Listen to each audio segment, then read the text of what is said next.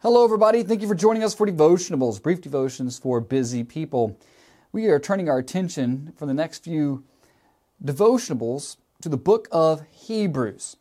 The author is unknown, but the hero, the main character, is Jesus. The author of Hebrews wants us to reflect and to know and believe and hold on to the fact that Jesus is greater. Jesus is better. Jesus is far superior. He's going to start out than the angels. He's better than Moses even. He's better than the sacrificial and the priestly systems. He's better, he's greater, he's better, right? There's a high view, a transcendent view of Jesus. And it's also through Jesus, there's an imminence that we can have because of the work of Jesus that you and I, we can draw near in confidence. He's going to tell us in chapter 4.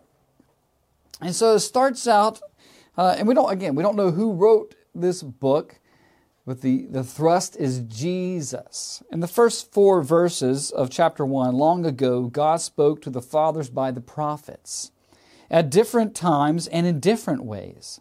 In these last days, He has spoken to us by His Son. God has appointed Him heir of all things and made the universe through Him. The Son is the radiance of God's glory and the exact expression of His nature, sustaining all things by His powerful word. After making purifications for sins, He sat down at the right hand of the Majesty on high. So He became superior to the angels, just as the name He inherited is more excellent than theirs. Very eloquent. Dr. Schreiner points that as the eloquence, the elegance of this work is top notch. There's a lot of things we could say here. One, the first thing is we gotta Jesus is God. That's why He's greater. That's why He's better. I remember as a young child we were playing paper, rock, scissors, and then everybody would throw the rock, the scissors, the paper, right, and then people will start introducing these other things that they were superior, they were better, and they couldn't be beat. Like if you dropped, a bomb, and then it's like, well, it beat all three, and you can never, what are we doing here, right?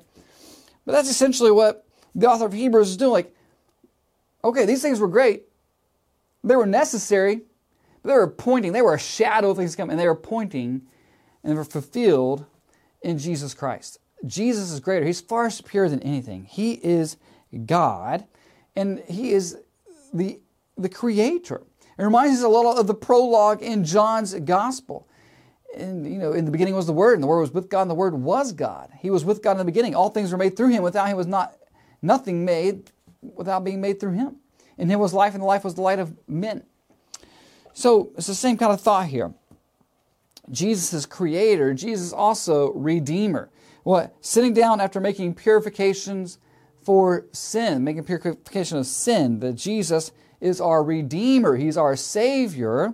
And there's this allusion here that's calling back to Psalm 110, verse 1. He sits down, His work is finished, as He cried out from John chapter 19, verse 30. It is finished. Everything the work He was sent to do, every promise that God had made in the Old Testament long ago, He spoke to the prophets, right? Now He speaks to His Son. It's a sure word.